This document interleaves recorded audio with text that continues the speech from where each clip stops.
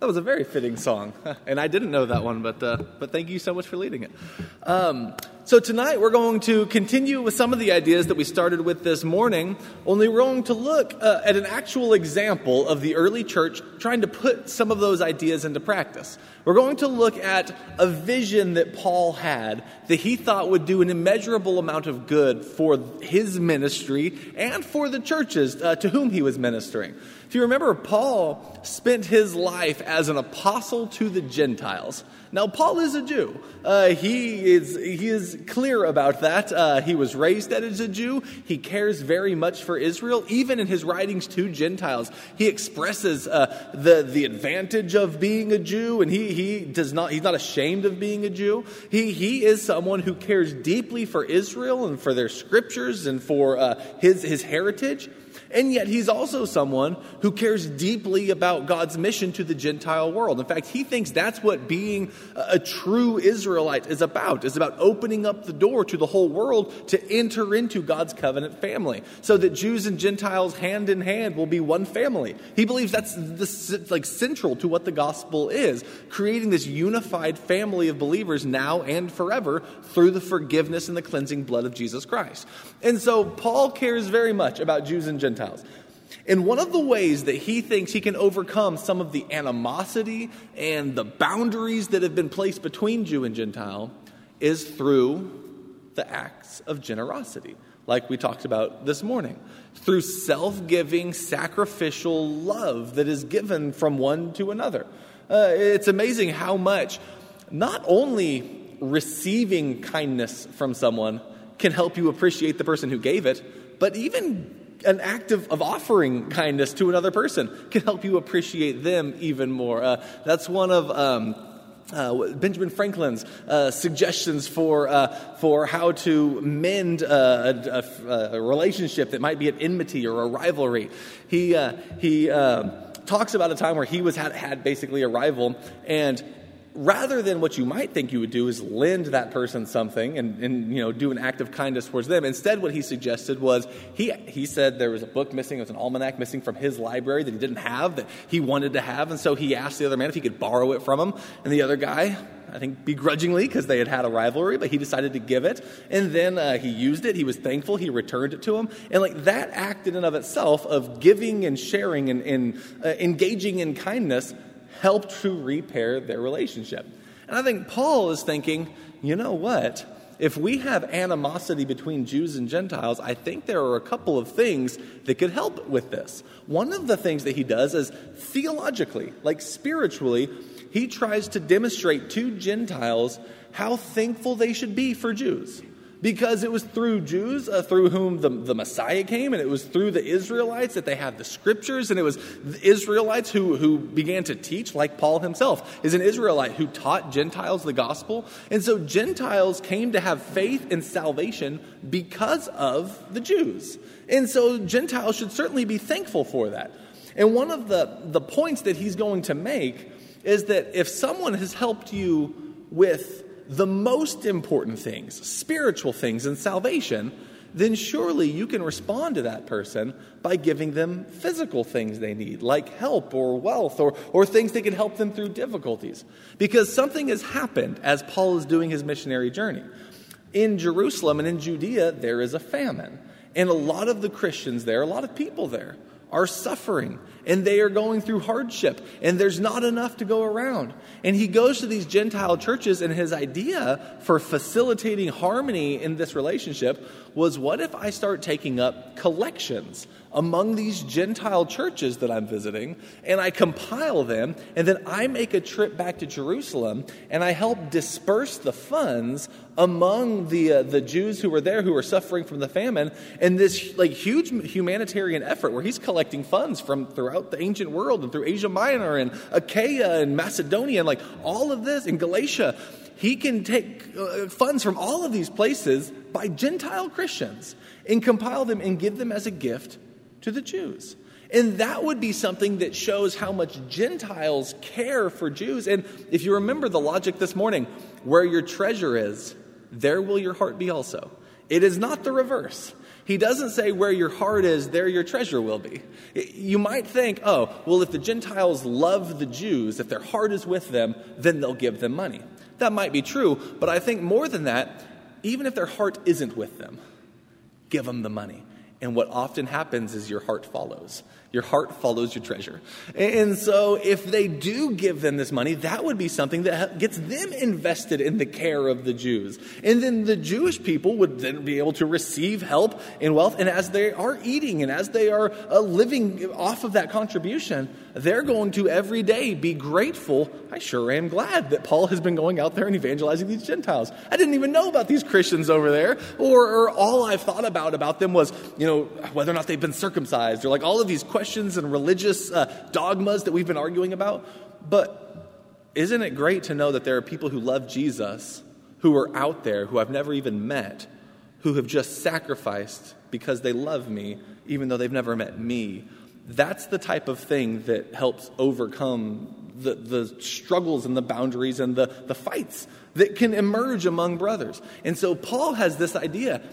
We should do this. The Jewish Christians are suffering because of a famine. Let's take up a collection. And as you read through his letters, you see the seeds of this idea and just direct teaching about it pop up quite a bit. Look with me at Galatians chapter 2. Galatians chapter 2. There's an interesting little phrase that Paul uses when talking about his meeting with Peter and James with the church in Jerusalem. There was a council in Jerusalem that Paul went to, and they discussed some issues related to Jew and Gentile evangelism and the unity of the gospel.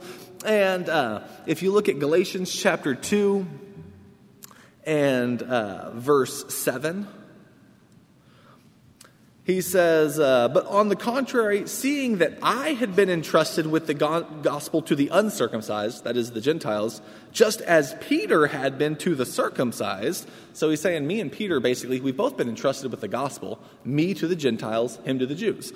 He says in verse 8, for he, that's God, who effectively worked for Peter in his apostleship to the circumcised, effectively worked in me also to the Gentiles. So the same God and the same gospel is behind both of our missions. We just have different audiences. So then verse 9, and recognizing the grace that had been given to me, James and Cephas, or Peter, and John, who were reputed to be pillars, gave me and Barnabas the right hand of fellowship, so that we might go to the Gentiles just as they go to the circumcised. So like those who were seen as three central leaders, pillars in the early church in Jerusalem, they gave the right hand of fellowship to Paul and to Barnabas for his missionary journeys to go into the Gentiles. So this is Jews and Gentiles saying, hey, we're on the same page, working for the same God with the same gospel, teaching the same Lord, no matter whether you're Jew or Gentile, and I approve of your work and you approve of my work, so let's go and be teammates in this thing.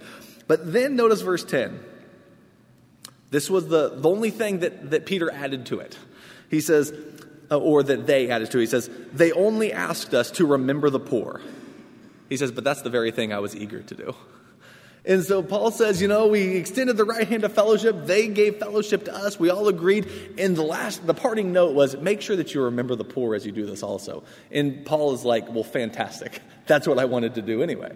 And so right there, I think you're seeing some of the seeds of why Paul would take an effort like this so seriously. He genuinely cares about Israel. He genuinely cares about fellowship in the churches, and he genuinely cares about the poor.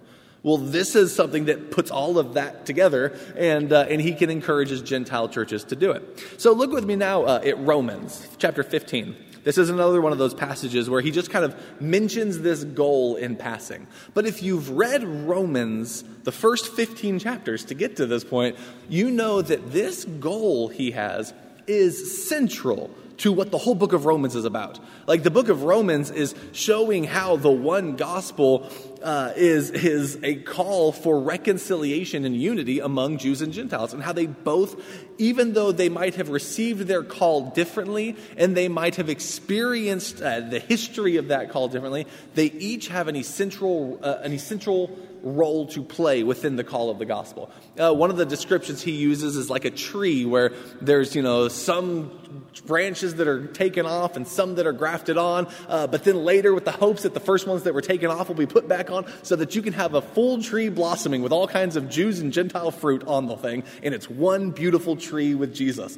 He uses that illustration, but that's just a brief picture of what he's been saying throughout the whole book about how you both have a role to play in this, and you're both essential parts of what the gospel is. And so quit bickering with each other about whether who's the greatest or who was here first or how you should handle certain holidays or certain foods. Like, all of these things are falling short of what the actual central call of the kingdom of God is.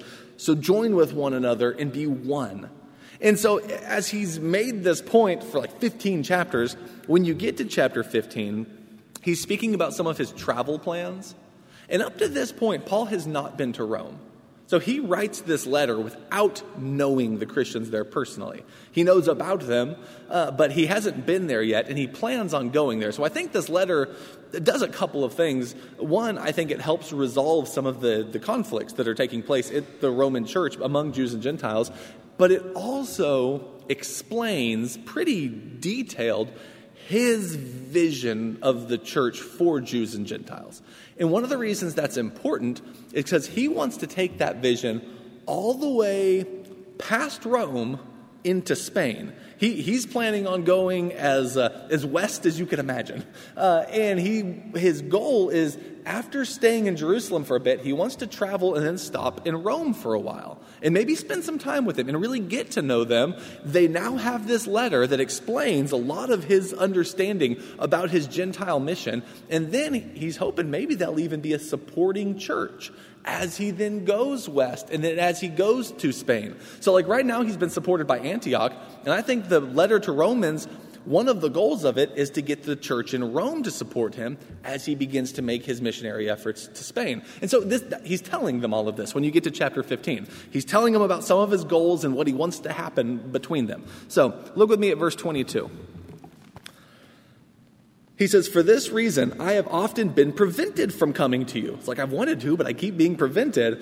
"But now, with no further place for me in these regions, and since I have had for many years a longing to come and see you guys in Rome whenever I go to Spain, for I hope to see you in passing, and to be helped on my way there by you when I have first enjoyed your company for a while." So notice what he's saying is, I'm wanting to go to Spain, but first I want to stay, enjoy your company for a while, and I'd like to get some help from you on the way to Spain. So that's the stuff that I was just saying. So he mentions all of that, but before he can do that, he has to finish some of his travels that he's on right now. So verse 25, he says, "But now I am going to Jerusalem serving the saints." And then notice verse 26 and 27. This is that gift from the churches where he mentions it. He says, "For Macedonia and Achaia." So Macedonia, that's going to be Berea, Thessalonica, some of those cities. And then when you get down to Achaia, that's going to be Greece. It's going to be Athens. That's going to be Corinth. So a lot of these churches you might have heard of before and be somewhat familiar with. He's saying, I've been through these areas, and they have been pleased to make a contribution to the poor among the saints in Jerusalem. Yes, they were pleased to do so, and they are indebted to them. And this is where we talked about earlier, the way that they both have a role, and the reason Gentiles are Christians is because of what God has done with the Jews. And so the Gentiles have received spiritual benefit from the Jews, so it only makes sense that they could give physical blessings back to the Jews. If you can receive spiritual blessings from someone, you can give physical blessings back. And so verse 27 is where he says that. "For if the Gentiles have shared in the spiritual things, they are indebted to minister to them also in material things. Therefore, when I have finished this and have put my seal on this fruit of theirs, I will go by way of you to Spain." And so all of that, you could just see, even as he's making his travel plans, He's been to Achaia. He's been to Macedonia. Now he wants to take everything he's gathered from them, this big collection. He wants to bring it to Jerusalem, help the Christians there, because now Gentiles and Jews are helping each other. The Jews have helped the Gentiles hear the gospel. Now the Gentiles are helping the Jews through this famine. Everyone's going to be a big, happy family. And once that happens, he's going to go to Rome, spend some time there, get to know everyone, hopefully get some support from them as he makes his way to Spain to preach the gospel there. Little does he know he's going to be arrested in Jerusalem, and that's going to throw off these plans of his. But that's his plan as he writes Romans, and he's telling them everything that he hopes to do. But in these plans, you see that idea of Jews have helped Gentiles, and so Gentiles should be helping Jews. Then look with me at 1 Corinthians chapter 16. This is where he gives some pretty detailed instructions about the way that they should be taking up this contribution. If he's wanting to help the churches in Judea and in Jerusalem, well, he needs to get that money from like the churches in Achaia or Corinth and these different places.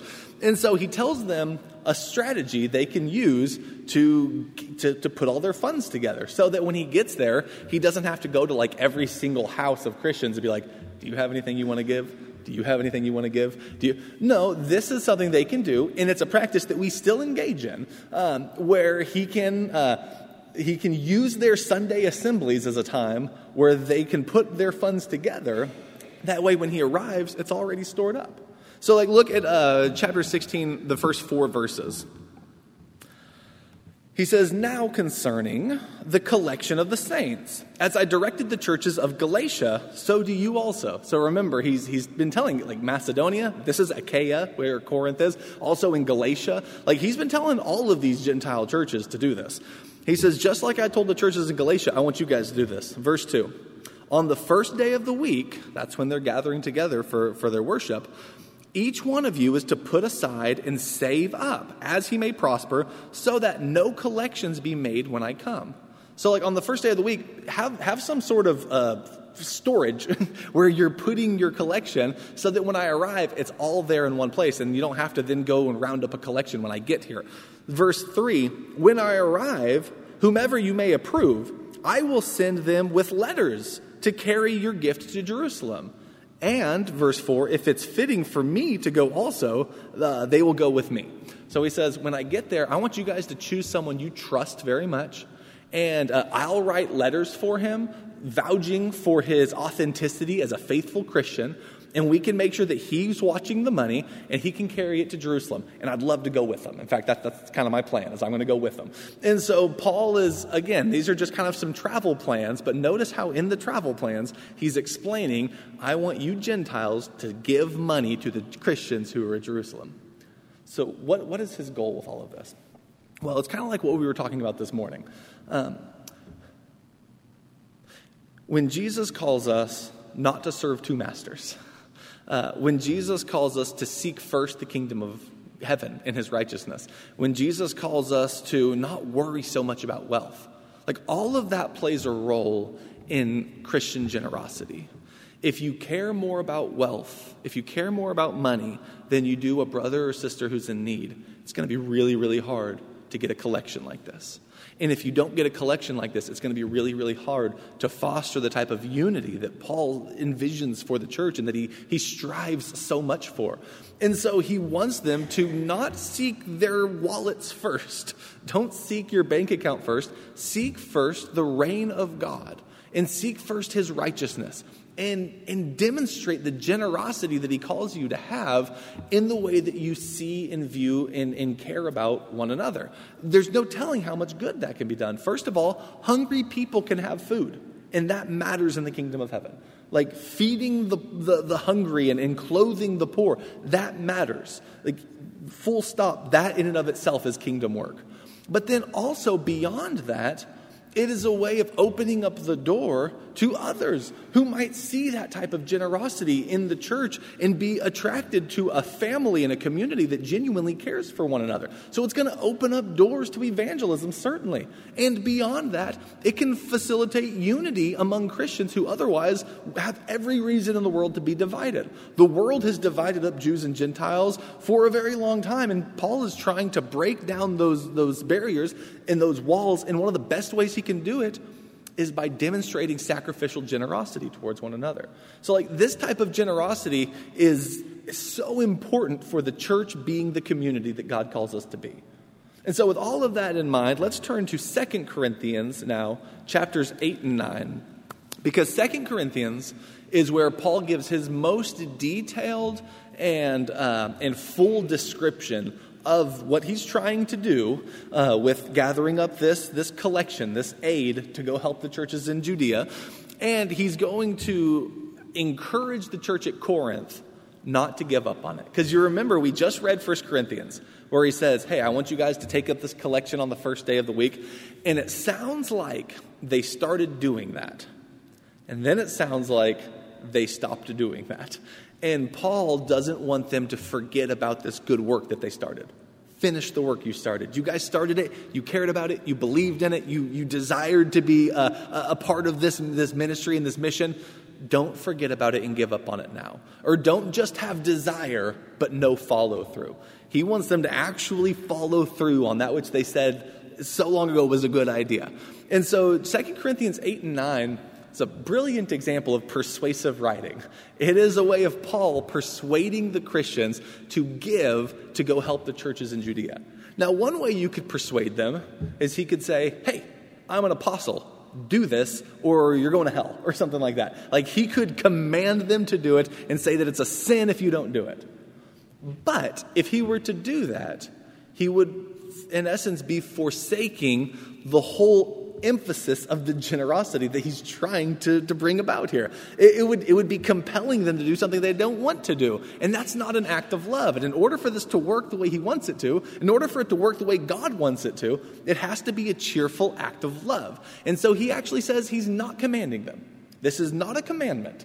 He's not going to go that route.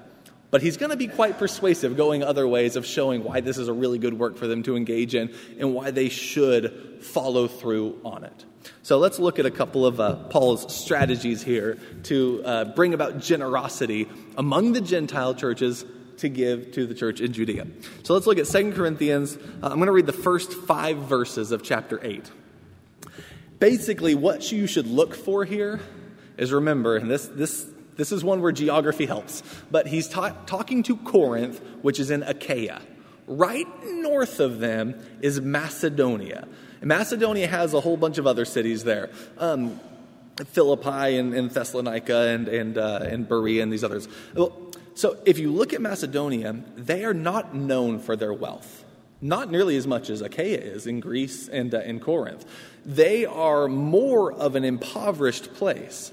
And what he's going to do is he's going to sing praises about how generous they have been and how they went beyond what they even thought possible. They suffered to make this happen.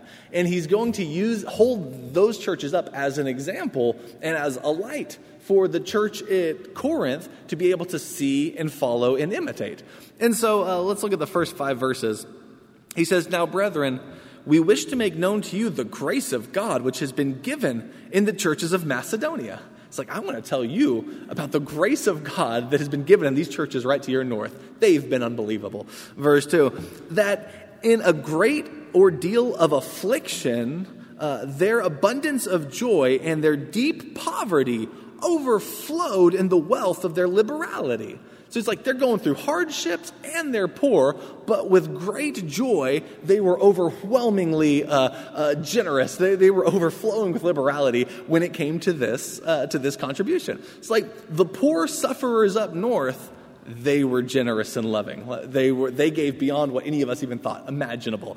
He says in verse 3, "For I testify that according to their ability and beyond their ability, they gave of their own accord, begging us with much urging for the favor of participation or fellowship in the supporting of the saints." He says, they not only gave what they were able to give, they gave beyond what they were able to give, and they begged us for the opportunity to do it. They said, please, we want to be part of this fellowship with these churches in Judea. So, that's an awesome example there. It makes sense that Paul would want to start with them because he's showing the churches in Achaia, or the church at Corinth, the type of attitude he wants them to develop when it comes to generosity and to giving. He says in verse 5, And this, not only as we expected, but notice this, but they first gave themselves to the Lord and to us by the will of God. And now we find out the reason they were willing to do that so much.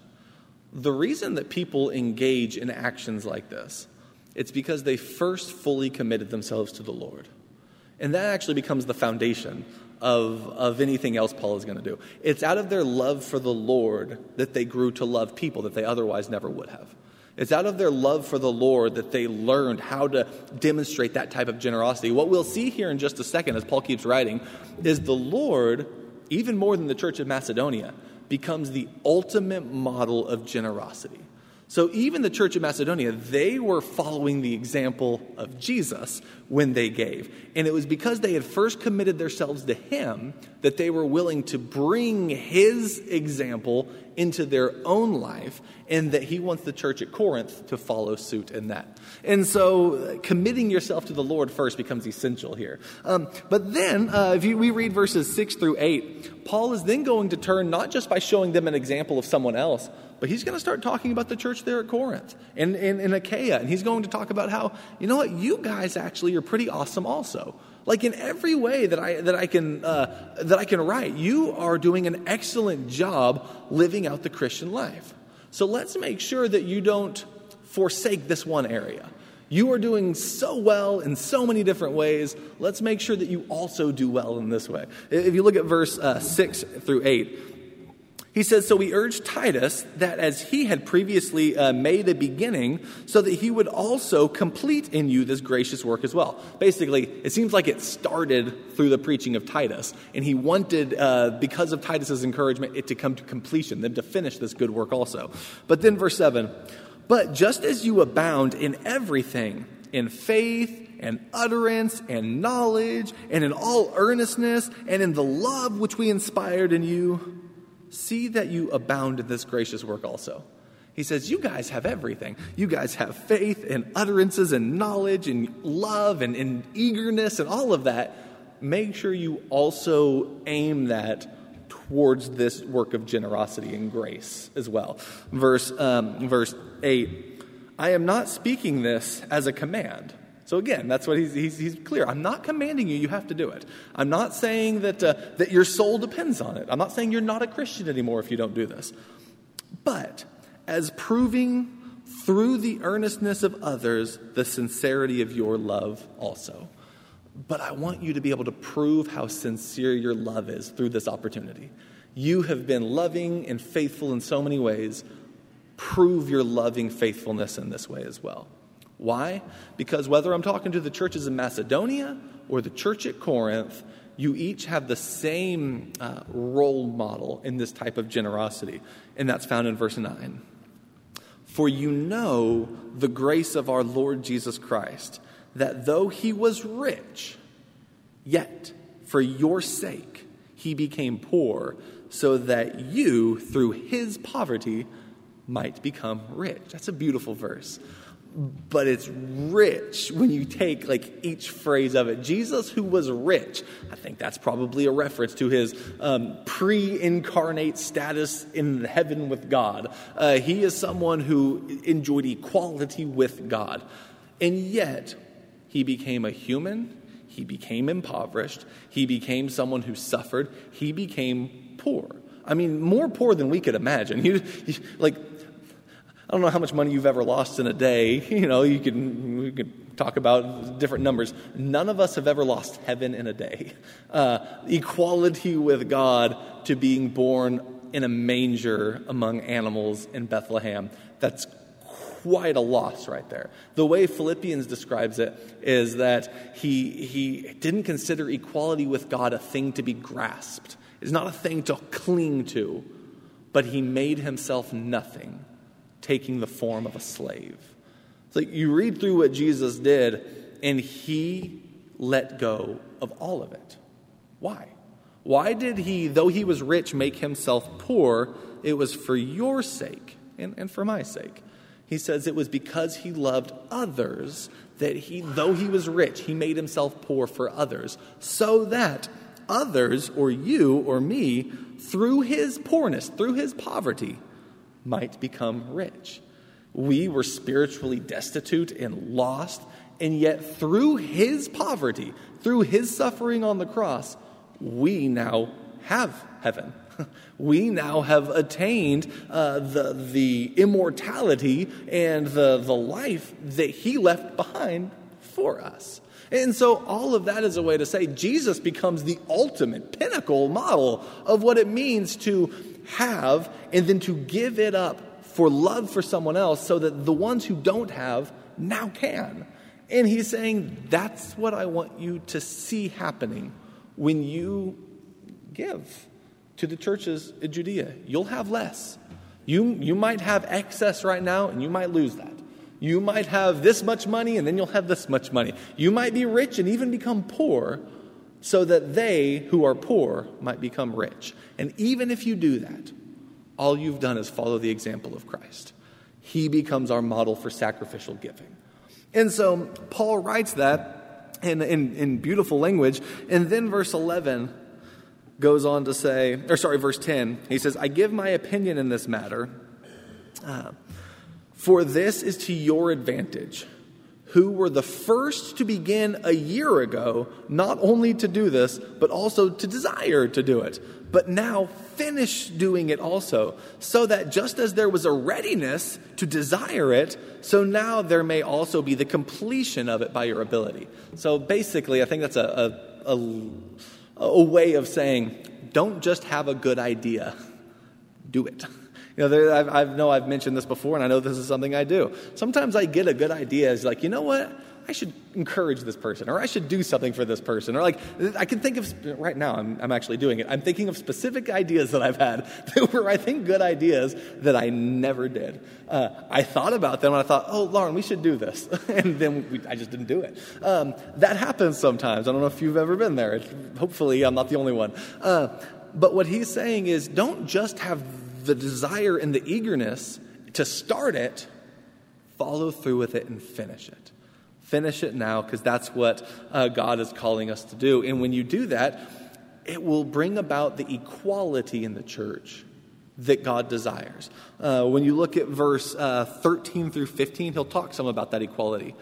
He says, for this is not for the ease of others and for your affliction, but by way of equality. He says, I'm not trying to make things like great for them and bad for you. I'm just trying to equal things out a little bit. Verse 14, at the present time, your abundance being in supply for their need, so that their abundance also may become a supply for your need, that there may be equality. Just as it is written, he who gathered did not gather too much or have too much, and he who gathered little had no lack.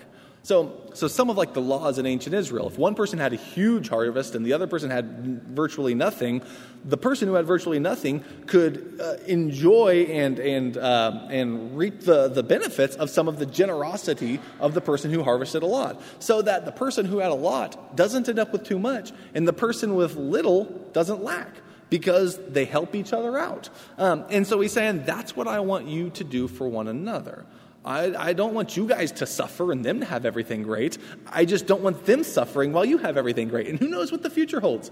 Maybe in 10 years a famine's going to come your way, and I'll be telling them to do the exact same thing for you. And so this is just a way of making sure that everyone has what is needed so that God could be honored by that. So you can keep going through, and he's making, I think, some pretty profound points. I want to skip to chapter 9, and chapter 9 he continues to make these same points. But I want to go through chapter 9 before we finish here and see some of the next few ways that Paul concludes his persuasive writing. Verses 1 through 4, he says, it would be superfluous for me to write to you about this ministry to the saints, for I know your readiness, of which I boast about you to the Macedonians, namely that Achaia has been prepared since last year, and your zeal has stirred up most of them. But I have sent the brethren in order that our boasting about you may not be empty in this case, so that, as I was saying, you may be prepared. Otherwise, if the Macedonians come with me, and they find you unprepared, we, not to speak of you, will be put to shame by this confidence. Okay, that's his way of saying, I've been telling the churches at Macedonia that you guys have been doing this for a year now and that you're prepared. And if we come down here and find that you are not prepared, you and me both are going to be horribly embarrassed. We're going to be put to shame in this way. Make sure that we don't suffer that type of shame. You said you were going to do this. You started doing it. Finish it, because people are going to be coming with me to collect this, and if it's not there, we're both going to look quite foolish. And so make sure that you finish the work that you started, and don't say you're going to do a good thing and then slowly over time kind of weasel your way out of it, or forget about it, or neglect it and do something else. Make sure you finish what you start. But don't do so because it's a command. It's not a command. Don't do so begrudgingly. Recognize the tremendous opportunity to help others that is now being given to you. Recognize that this is a way that you can honor Jesus. Recognize that this is a way you can help those who Jesus loved and died for and bring about unity in the church, because there's a lot to be excited about with this gift. You're doing good kingdom work here. Don't do it begrudgingly. Do it cheerfully. Now, as you read verses 5 through 8, here 5 through 7, he says, "So I thought it necessary to urge the brethren that they would go on ahead to you and arrange beforehand your previously promised bountiful gift, so that the same would be ready as a bountiful gift and not affected by covetousness." So I don't want covetousness to sneak in there and end up robbing the church of Judea of this gift. So verse 6, "Now I say this, he who sows sparingly will also reap sparingly, but he who sows bountifully will also reap bountifully. Each one must do as he has purposed in his heart, not grudgingly or under compulsion," not compelling you or commanding you, "for God loves a cheerful giver.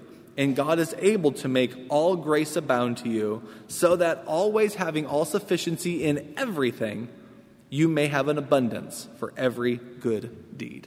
And so not only should you do this and be happy to do it, but also know that God is watching, and God cares, and God sees your generosity, and God rewards your generosity. Don't think that this is something that will go unnoticed by God.